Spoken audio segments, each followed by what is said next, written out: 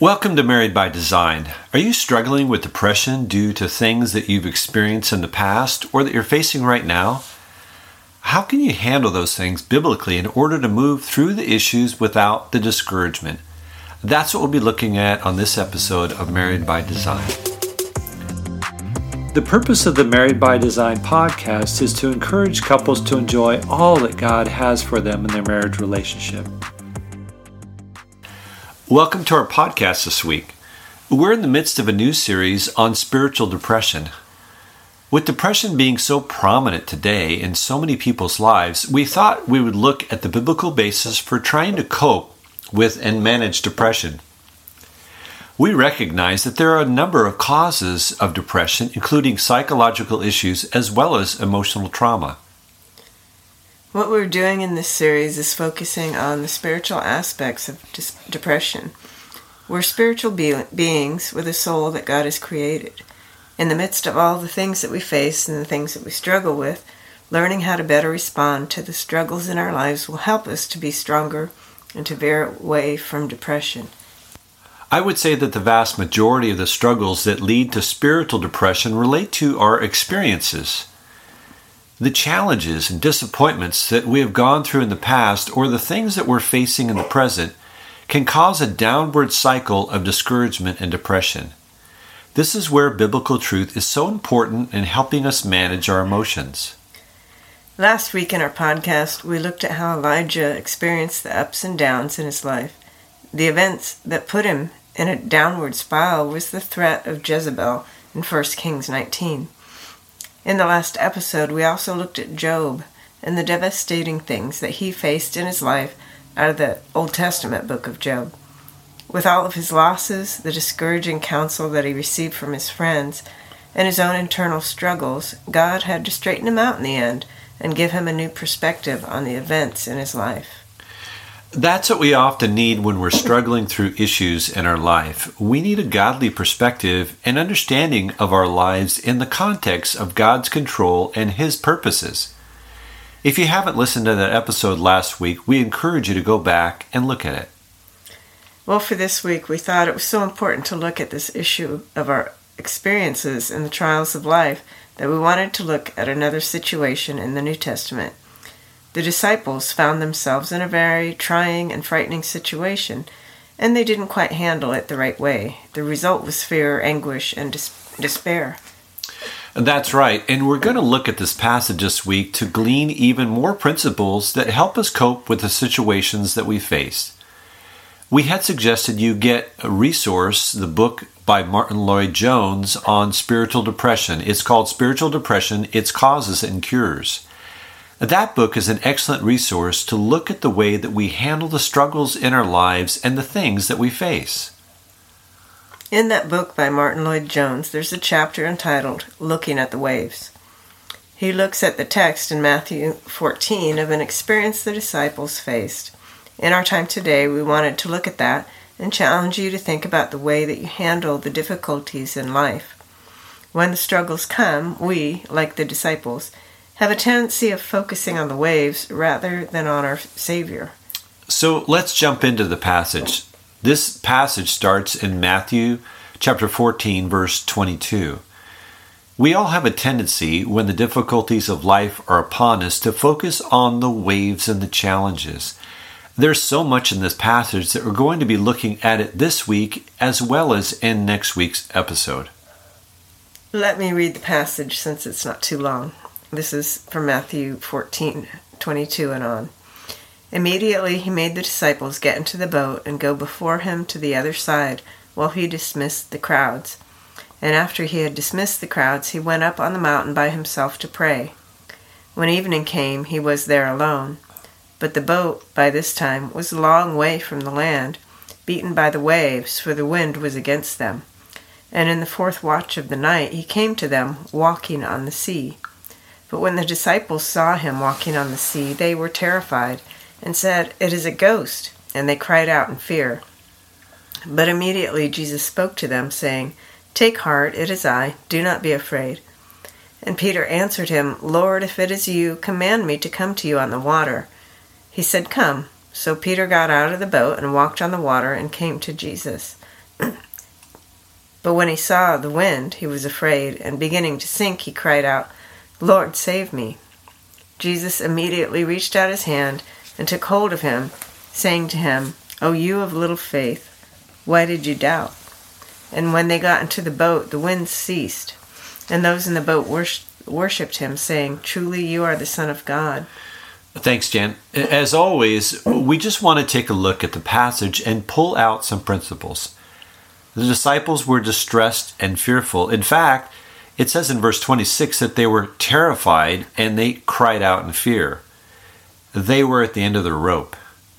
They were a long way from land, beaten by the waves, and the wind was against them. And it was the middle of the night. Do you ever feel like that? Beaten by the waves, questioning things, fearful, feeling all alone and abandoned with no hope? It's interesting to note that right before that passage is the feeding of the 5,000. The disciples had just seen this incredible miracle of God providing when they had very little food. And God did an amazing miracle and provided for everyone. And yet they, like us, quickly forgot the things that God had done when they faced a new challenge. This is exactly what happened to Elijah when he had seen God sending fire on his offering in 1 Kings 18. But he forgot God's power. Maybe that's the first principle, that we need to step back when we're facing a difficulty and think of the past, about how faithful God has been and how many incredible things he has done for us. It's so easy to forget in the crisis or the heartbreak.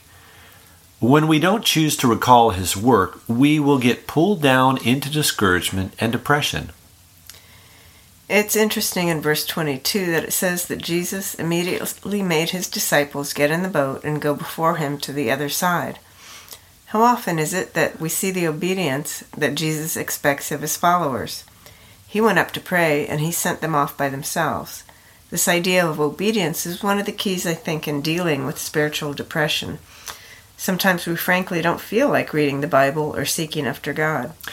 And we should obey not because we feel like it, but because we are his followers.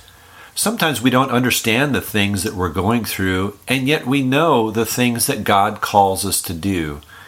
Obedience is just doing what he tells you. This is the key. The spiritually depressed person may be depressed because the Lord has asked him or her to do things that he's ignored. But the opposite is true. There is great joy in obedience. Sometimes you can find your way through the depression by just doing what he has for you now. Do the things that he is calling you to do, even if you don't feel like it. I think there's a lot that we need to look at in terms of dealing with depression. There's a lot of aspects that we're going to be discussing in this series, and we don't want to look at things simplistically. But the reality is that obedience to the things that God calls us to do is part of that foundation of growth in our Christian life and managing our feelings of depression. He calls you to read and study his word, and call out to him even in your distress, especially in your distress. We can find ourselves trapped in discouragement simply because we are not willing to obey and do the things that God calls us to do to lift our spirits and have a healthier Christian life. This is how Elijah was able to pull himself out of his depression. The Lord, in 1 Kings 19, laid out a number of things that he was to do. As Elijah did those things, and we'll look at them, he came to his senses and continued in the work that God called him to. It's interesting to note that their obedience led them into the boat and into the storm. This is an important reality. The fact is, when we obey the Lord, it doesn't mean that our life is going to be perfect and easy and calm. Sometimes, by obeying the Lord, we are putting ourselves in a difficult situation. Our lives can't be about just trying to avoid stress and things that would discourage us. It has to be about doing his will and serving him as his followers. The disciples' goal was not an easy and simple life.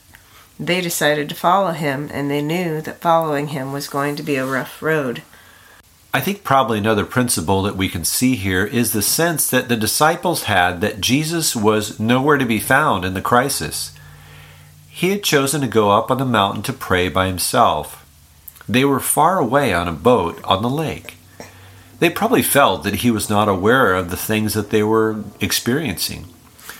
Because Jesus was in the flesh, he was physically far from them.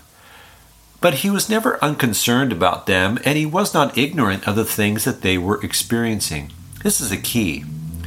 When you're going through some great difficulty, never have a thought in your mind that God is not aware of the things you're going through and that he's not right next to you. That's right. Jesus was fully aware of what was going on and arrived at the side of the boat at the exact time that he was needed. Because he's God, he knows all things. He knew what they needed and saved them in the storm. Couple that with the reality that God the Father was well aware of their circumstances and controlled both the storm and the sea. The story reminds us that in the midst of the waves that we face in the storms of life, Jesus knows about them and is more than able to respond to help you. You are never alone. You are never forsaken. Remember that. Well, as you go on in the story, you see the experiences of the disciples that they had in the boat. Jesus was far away and praying, and it says in verse 24 that the boat was beaten by the waves, for the wind was against it. In the fourth watch of the night, when he came to them and was walking on the sea, when the disciples saw him, it says that they were terrified and said, "It is a ghost," and they cried out in fear. There's an important principle in the middle of the battle. In the middle of the storm, they failed to recognize their Savior. They were so engrossed and distracted by the storm and what they were experiencing, they did not recognize their Savior. It says again that they were terrified when they saw him and thought he was a ghost. He was coming to help them and rescue them, but in the turmoil, they could not see that. This is another principle that is key for handling the issues that life throws at you. When you find yourself in the turmoil of something that has occurred, you need to look out for Jesus to help you. He was coming to them, but they missed him. They were so out of sorts that they thought he was a ghost, and they were terrified. We looked at the example of Job last week. It seems that Job developed a jaded view of God as not being in control and not quite being smart enough to handle the situation. And we need to guard against that incorrect thinking about God through our struggles. The disciples needed to see that it was Jesus, and they did, and that settled them down. What a wonderful passage with so much to teach us about the storms of life. We'll continue to look at this next week. For now, your mission, should you choose to accept it, is to look at some of these principles so far in this passage. Forgetting about God's power, the importance of obedience, the reality that obedience does not always lead to an easy life, thinking correctly about God, and that he is right next to you in your struggles. Well, let's pray. Father, I pray, God, as each person listens to this, in their own life, that they would see how they can trust you more and more in the midst of the storm, when they're facing the waves and the difficulties of life, not to forget you, not to miss you, but to trust you as a faithful God. Lord, I pray for those maybe that would be a counselor and an encourager to someone else, that you would give them the words and your truth to come alongside somebody in their time of need. And we just ask for this in Jesus' name. Amen. Well, that's enough for this week. Again, we will be discussing this passage again next week and pulling out principles to help us as we try to grapple with depression in our own hearts and lives. This is a spiritual battle we need to go back to the truth of God's Word for. This is where there are so many great examples in the Bible of people who face great trials, whether it was the waves of the Sea of Galilee, losing everything as Job did, or facing some sinister threat as Elijah did. We can learn from all these stories from these people. We'd love to hear from you. If you have comments or questions, you can email us at marriedbydesign01@gmail.com. We encourage you to share this podcast with somebody else, maybe that they're struggling with depression and they need encouragement. Again, next time on our podcast, we're going to continue looking at this passage of the disciples on the waves and see other principles that we can learn. That's what we'll be looking at next time on Married by Design.